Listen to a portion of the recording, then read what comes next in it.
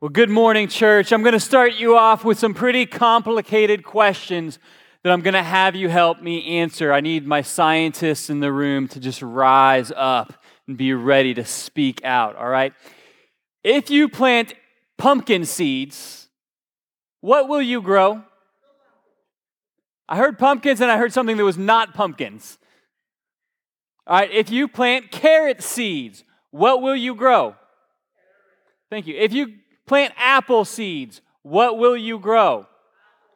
I know this is mind-bending truth right now. I mean, I blew up the message too early. It's too complicated already.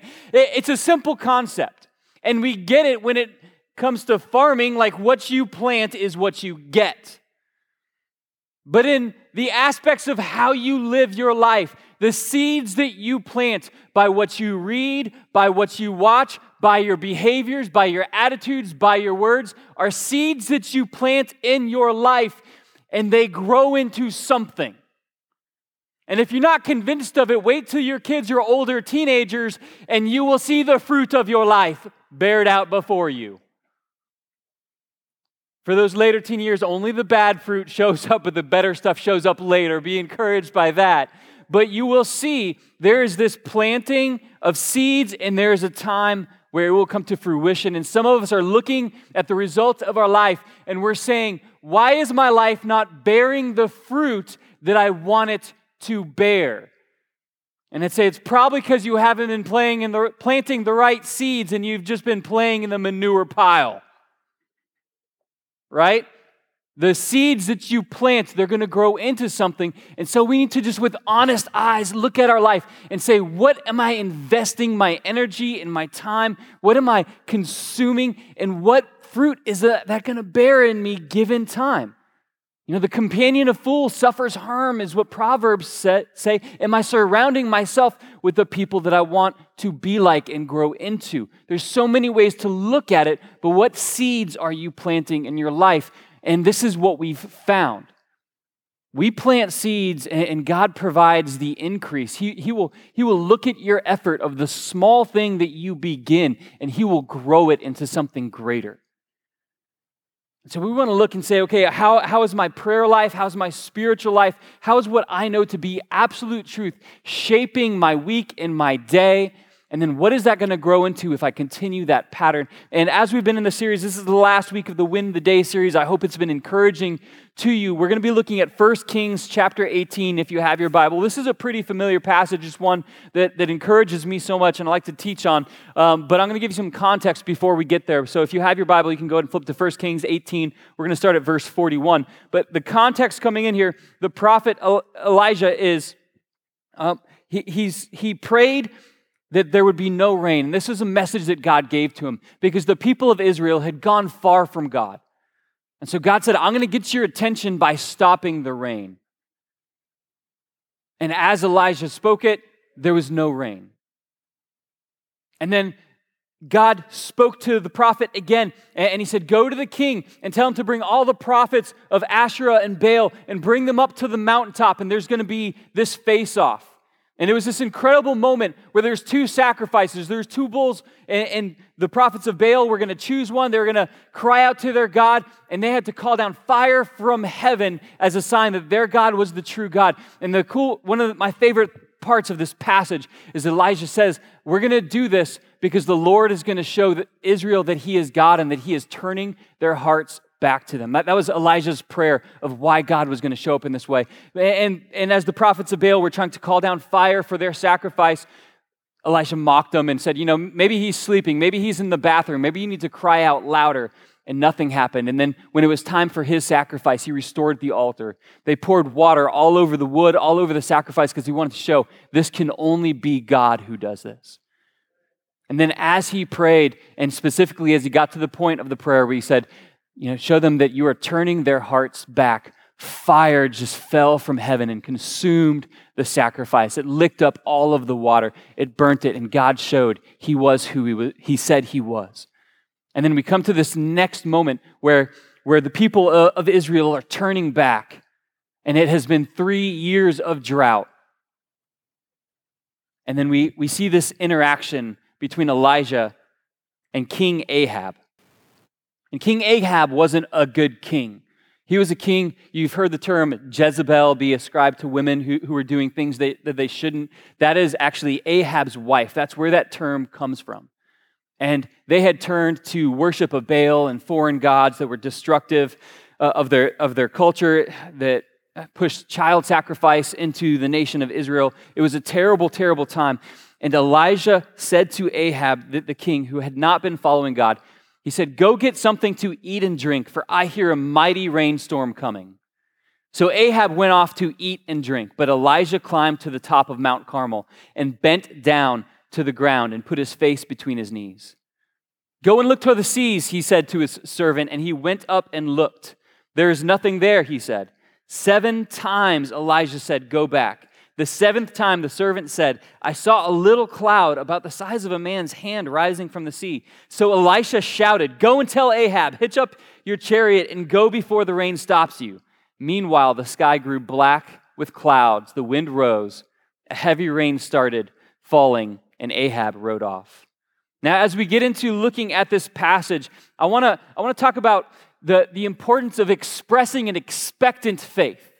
That we should express an expectant faith, that there is power in the proclamation of what you believe, that when you talk about and the words actually leave your lips and your belief is not just held in your mind, there's actually power in that. It helps reaffirm the truth of what you believe. It helps create some accountability for the people around you. When you say what you believe about God and what you believe He is going to do, it changes the way that you live your faith out, and there's power in expressing that you expect God to act.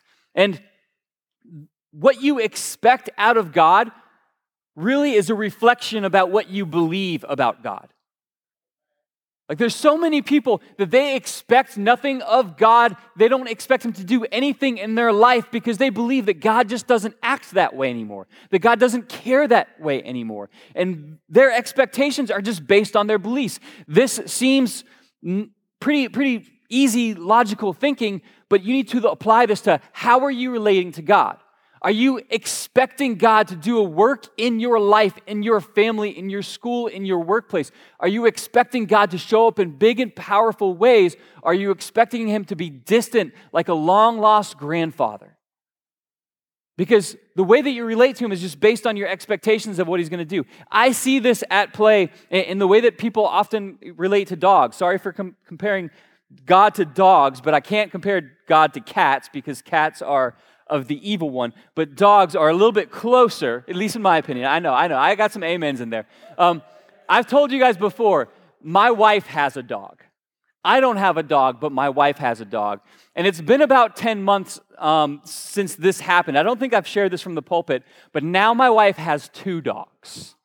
Yes, at Christmas time, we can go ahead and show the first picture of my daughter Odessa and Ruby, if the projection stuff is working. We got a picture of that? Yes. So that is Ruby. We got her for Christmas. She is a golden doodle, so she's been adventurous to train. She's much bigger than our first dog. Our first dog is like, mini hamster. You can just pick him up with one hand. She's more than a handful. Like she's getting big. And in fact, go to the next picture. She's very helpful though. There's a picture with Anthony and Ruby. It's sometimes the projection stuff freezes up. There we go. You can see she's helping put Anthony to bed by sitting on top of him, but she is bigger than him now. So she's a very different dog, and it's been interesting to see as different friends come over, when they step into the house, she's still a puppy. And so she's smart and she's good and she's learning, but she still is jumping up some. And some of this has gotten better, but when someone comes into the house, you immediately learn about their background with dogs, right? Because if they got bit by a dog early in life and she jumps up and she is as sweet as can be, they freak out, they run back, they get back because their expectation is what happened to me before is going to happen to me again. And so I want away from this. But you watch my 5-year-old that she was sitting on, when she comes and starts to jump up on him, he hugs her. And so why is the 5-year-old braver than the 30-year-old male? Well, it's just because their experience in their relationship and therefore their expectation. There are some people that you will invite to church and there will be a look of terror on their face because something significant happened in the past that harmed them at church. And so their thought about going back there is, whoa, I got hurt there before. It's not anything about your church. It's not anything about you, but it's something from their past. And there's people that when you talk to them about God, the people who represented God, the people who brought a message about God into their life in their past may have harmed them. And so there's things that have to be healed before they can get their relationship right with God. So what has your experience with God been like? Have you just lived your life kind of spaced out from Him? Or have you lived your life in a way that your relationship is just, it's talking with Him on a daily basis. It's asking Him to work. It's seeing His hand of provision. It's recognizing that He put the stars in their place, that every sunset, every cloud is by His design. And it's this beautiful portrait that He's given you as a gift that you can enjoy, or you can move through things and just calling them natural circumstances. What has your relationship with God been like? Because that is building your expectation, and then that is defining your prayer life. Because very few of us have the faith to pray like Elijah, who said, when I pray, the rain is going to stop. And then when I pray again, because God told me fire is going to fall from heaven. And then when I pray again, it's going to rain for the first time in years. To have that kind of faith, and it's because he had that kind of relationship with God where he had heard from God, this is what's going to happen, and so he could proclaim it. But this is the interesting thing about the passage. In verse 41, he says, Elisha said to Ahab, go get something to eat and drink. Go have lunch, go have dinner, go enjoy yourself, for I hear a mighty rainstorm coming. He didn't hear a rainstorm coming. It's evident in the text. See what he did next? He says, I hear a rainstorm coming, but Elijah climbed to the top of Mount Carmel and he bent down to the ground and he put his face between his knees and he prayed, what have I just said? I just told the king who, going back to the previous chapter, they were having the other prophets of God killed. Prophets of God were hiding in caves and in the wilderness because Jezebel was having them put to death, and he just promised rain. But he didn't hear any rain with his ears, but his faith was screaming out to him, rain is on its way. There's this truth that when you walk closely with God, you're going to have times where it's like, you may not hear that it's coming with your ears, you may not see it with your eyes, but in your spirit, you know it's done. It's finished. It's going to happen. I still need to pray it out. I still need to walk it out. There are acts of obedience that I need to live up to on my end to honor God in the way that I live, but I know this is going to happen. And in Elijah, it was telling the king, hey, I hear a rain cloud coming. Go get yourself some lunch real quick. But he also knew, I need to go up to the mountain and I need to pray this thing in. Because that was part of the calling that he was given. And it's interesting how God walked that out with him. I want to note that as much as he had seen miracles done before, there was this recognition that it's not necessarily a given if I do nothing. Like I need to go do something. I need to go pray at the mountaintop. He had seen God do miracles before, but there's this humility, and I think that like I said, the physical expression of speaking out what you're believing, there's power in that. There's also power in putting yourself in positions of prayer. And I don't believe that it's spiritually, that it changes things as far as in the spirit of what's happening, but it helps your spirit get in the right place. Like there's not anything mystical or magical. Like the passage says that he prayed and he got on his knees and he put his head between his knees as he prayed. He went all the way down to the ground. And it's not that's like a spiritual magic trick, but there's something that it does to your pride. And I wonder, when was the last time that there was something so significant to your heart that you wanted it so bad that your pride was willing to break enough to pray about this, like I have to hit my knees, I have to hit the floor. Like I want to show God, like I am all in after this. And there's truth in this, that God looks and he says, how much do you want this? Like, how close is this to your heart? How far will you go after it? God could have answered this prayer on the first time that he sent the servant to look for a sign that a cloud was coming. He could have answered on the first time, but 7 times he got sent back and forth. Go look for this. There's just this truth that God says, okay, I want to do this in your life, but show me that you recognize this is going to come from me and me alone. This is not your strength.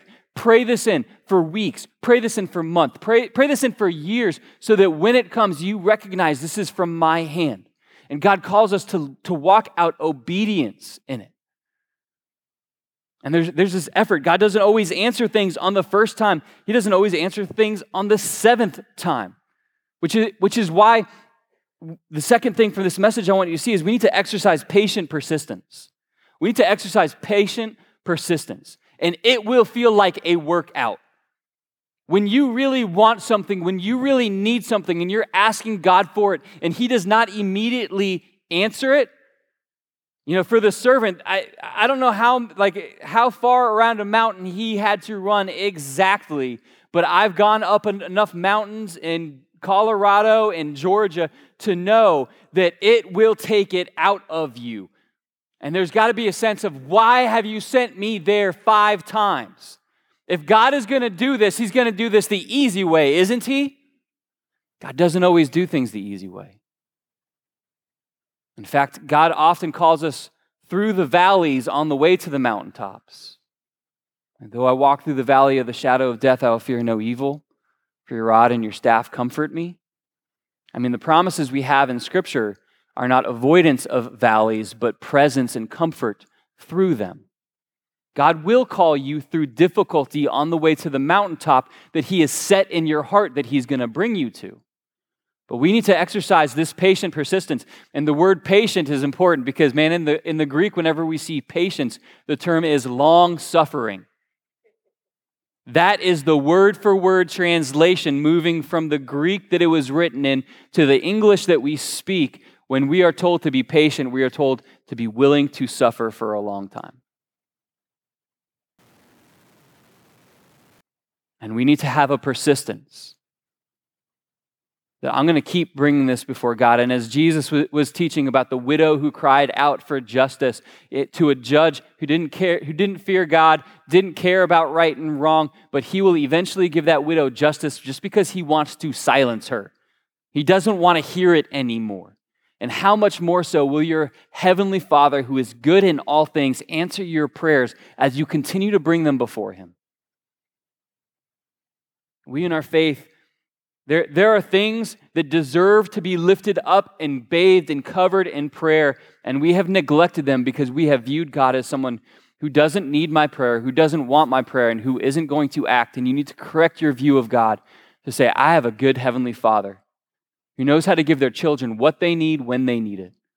And I have an obligation to live my faith out in a way that I pray regularly. And the things that are close to my heart, the things that break my heart, I will be willing to break my pride and hit the ground to really go after God in prayer for those things. I'm not opposed to praying in the car while you drive. I think that's a great method when you're squeezed for time, but there is something incredibly valuable, something that cannot, the split-minded prayer cannot take the place of the time where it is just you and just God, in a place where there are no distractions and you can pour your heart out, your requests, and hear from Him in prayer. And look, church, this isn't just a discipline. This is a provision. This is when you get to see God answer and do incredible things, and He is still doing miracles in the church. He is still doing work in the church. God will show up and show off as you seek after Him in your prayer life. I believe that He's going to do work in the lives of people in our church, in our city. I believe that there are tremendous miracles ahead for this church. But I also believe that God works in response to His children's prayers.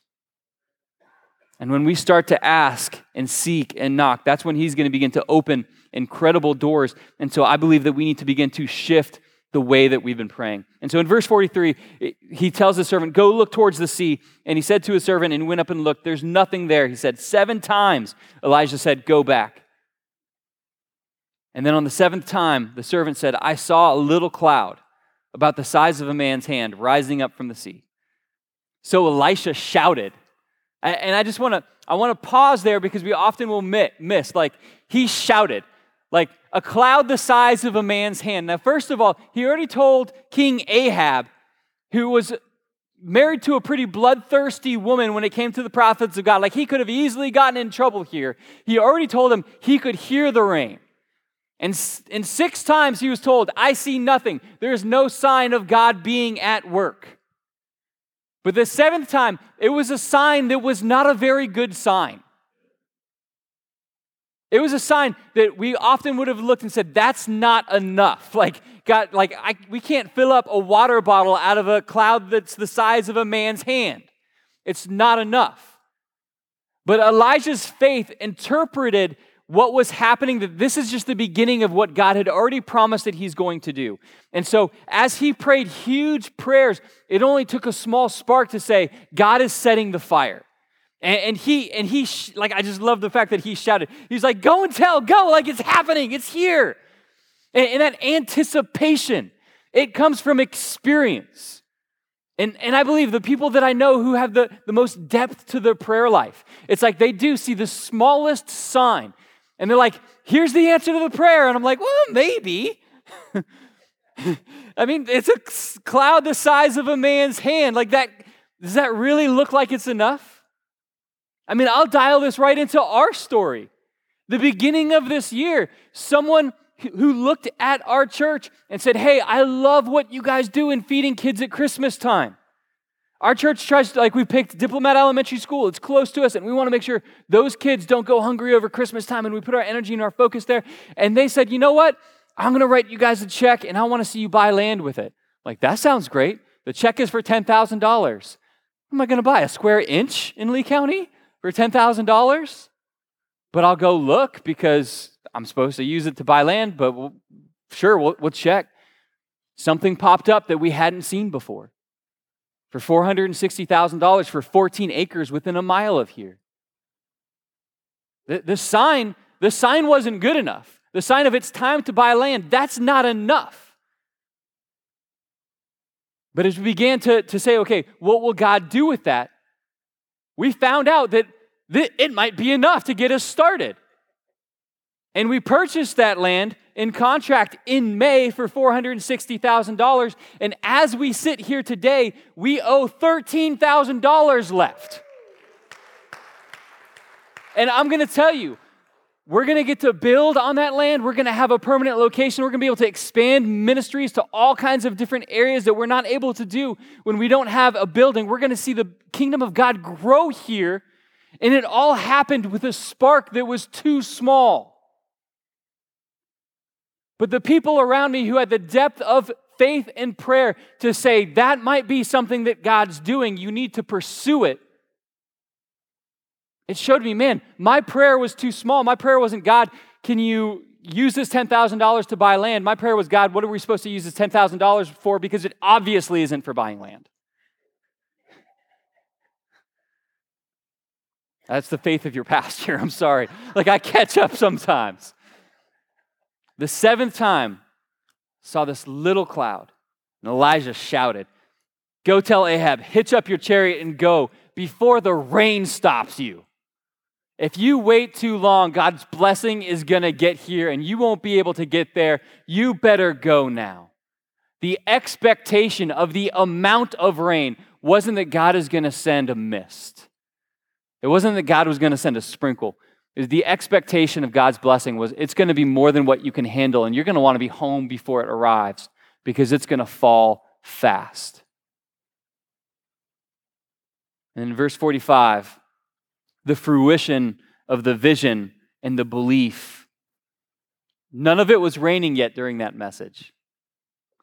And meanwhile, the sky grew black with clouds. The wind rose. A heavy rain started falling. And Ahab rode off. Band, if you guys will make your way out here, I'm going to close this thing up. God's blessing isn't getting delayed by any earthly thing. Like there's no power on earth that can constrain God. But he is constantly trying to teach his church and his children about his faithfulness. He's constantly trying to teach us about what it means to walk in integrity, in obedience.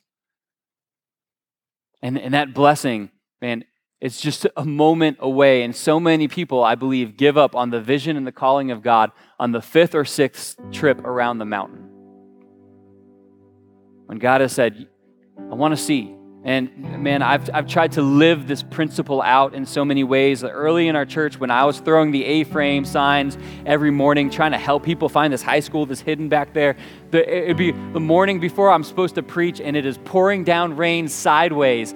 And I'm asking myself, do people really need these signs? Is a new person really going to be trying to find their way to church today? Does this really matter? And it's like there's this whisper in my ear, how bad do you want to reach people for Christ? How far will you go to see the vision I've given you come true? And time after time, I've tried to keep my hand at the work and say, God, I want this because what I want from you and what I believe from you is bigger than what I could do on my own. And if I want to see a huge vision come true, I have to be willing to pray big. I have to be willing to work big. I have to go after it time and time again because God says he's continually searching the earth. His eyes are searching the earth to find a heart that is fully his, that he might strengthen it. So church, where are you at with God today? I believe that if you're walking closely with him, there's this expectation and anticipation that God wants to do big and tremendous things. But I think there's a requirement of this planting the right seeds in our life. And there's this interesting story from history. In 1946, there's a scientist, his last name's Schaefer, his first name's escaping me right now, Vincent Schaefer. He didn't even graduate high school, but he won a Nobel Prize in 1932. In 1946, he had been working for months on how to seed clouds to make it rain, or snow specifically. And in the laboratory at GE, he had a freezer set up to sub-zero temperatures, and he'd go in and he with his breath, he'd create a cloud and he'd experiment with different chemicals to try to make snow happen in those conditions. And then in 1946, he figured out that dry ice might cause the vapor to crystallize and fall and create this snow. And so in Texas in 1946, he flew a single prop airplane up into a cumulus cloud and released dry ice. And for 40 miles around, heads were turning in Texas as snow fell. And it's this interesting truth about how God created scientific laws and principles, but there's also this truth that as new as that method was to us, the method had been in Scripture for a long time of seeding the clouds. That God looks for an act of obedience. He looks for a mentality of perseverance. And when you seed the clouds with that obedience, God will send the rain. God will send the blessing. And so, at the beginning of the service, I asked, what seeds are your life planting right now? How are you seeding the clouds? Because as you walk out in obedience, I know your Heavenly Father wants to show up and show off in your life. Let's be a church that prays for miracles. Before I close in prayer, I believe that we have an application for this today. We have $13,000 more to pay off on our land, and believe me, like my heart is turned towards getting that done because we're not messing with mortgages until we have that land debt-free. But there's a principle that I believe even instigated us having that land, that it was our generosity towards schools and children, our generosity towards our community that gave us that land.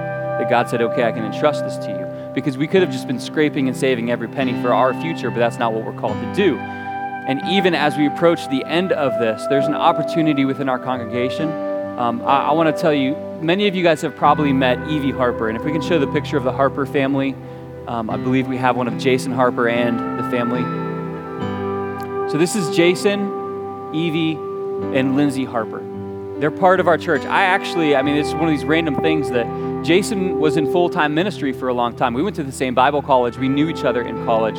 And then when he moved to be closer to family after there were some complications with their daughter, Evie, Evie has a very special condition that she has surpassed all expectations of what they thought she'd be able to do, but she still can't walk, she still can't communicate in the way that we do, and there's some special needs there, and so they moved to be closer to family, and he ended up at Gulfside some Sunday, which I was just like in shock, like, friend from college, what are you doing here? And he's like, oh, we were just coming to church, and they've been planted here. And actually this summer, if we can go to the next picture, I asked Jason if he'd speak one of the Sundays while I was gone with my family, and he brought the message, if you were here for that. And literally when I was talking to him, I was starting to ask, and he interrupted me, and he was like, whatever you need, I'll do. It's like, I don't care what it is, whatever you need, I'll do. Like, that has been their heart. He serves in the youth ministry. Like, they are a part of this church. But Evie has grown to where she's about as big as Lindsay. Lindsay's not too big, but they're about equal size now. And Evie has developed her emotions and her opinions and her ability to express them by moving her limbs around. And she's usually in a wheelchair. And Lindsay can no longer get Evie in and out of cars. Like, they need a van that is wheelchair accessible. And some people from our church that also work with him, they started a GoFundMe for their family, and it's raised over $40,000. There's a $20,000 match going right now that's going to help get them towards the goal. We as a church, from our general giving, are going to make a donation towards that already. Like, we're going to go ahead and give $3,000 to help push them towards that. But if you have the capacity and the ability to just even give a small gift towards that, if you have the capacity to share that on social media, I mean, if we had a couple hundred people give $10, we would help push them towards that goal. And for me, as this opportunity arose, and I have the logical, Paul style of doing things like very frugal, like, no, we have to pay off $13,000 of debt. Like, we can't talk about anything at church other than doing that, paying off that debt, moving towards the vision, reaching more people. And it's like that question, okay, Paul, are you going to seed the clouds with generosity? Like, if you want to see that vision come to fruition, it's not going to come at the expense of caring for people. And I would rather push back building by years and care for our people in the right way than get into a building in comfort while leaving behind a family like the Harpers who need our help. And so in a moment, for those watching online, I'll share a link for the GoFundMe page, and you'll be able to find that link on our Facebook. It's on our website. If you go to the homepage, it's in the slides that automatically scroll on the front. And I don't ever want you to feel pressure about giving, but this is just always a responsiveness of, God, have you put us in a position where we can give a gift? God, can I sacrifice $10 to be one of the people who give towards this? God, can I sacrifice $100? Like, whatever it is, whenever God puts something on your heart, we always want our response to be yes to him. And so as he moves in that, be praying for them. This is going to be life-changing for them as they have the ability to make it to church, to make it to the places that they need to go. And we want to bless this family that we love and hold so dearly. Let's pray. Father, we thank you that we have an opportunity to seed the clouds with the Harpers. And so as we're able, would you just show us what we need to do? If it's sharing the post and sharing the information, if it's giving, if it's whatever step we need to take, just make it firm in our heart, and we will walk that out in obedience, because we know that there's just that reciprocity that happens, that when we are generous, you provide all of our needs. And so, Father, we trust you in all things. And for each one of us in our prayer life, would you just help us to know you better so that we can ask for the right things and ask for the big things, because we know you want to do miracles like this in the life of your church. In Jesus' name.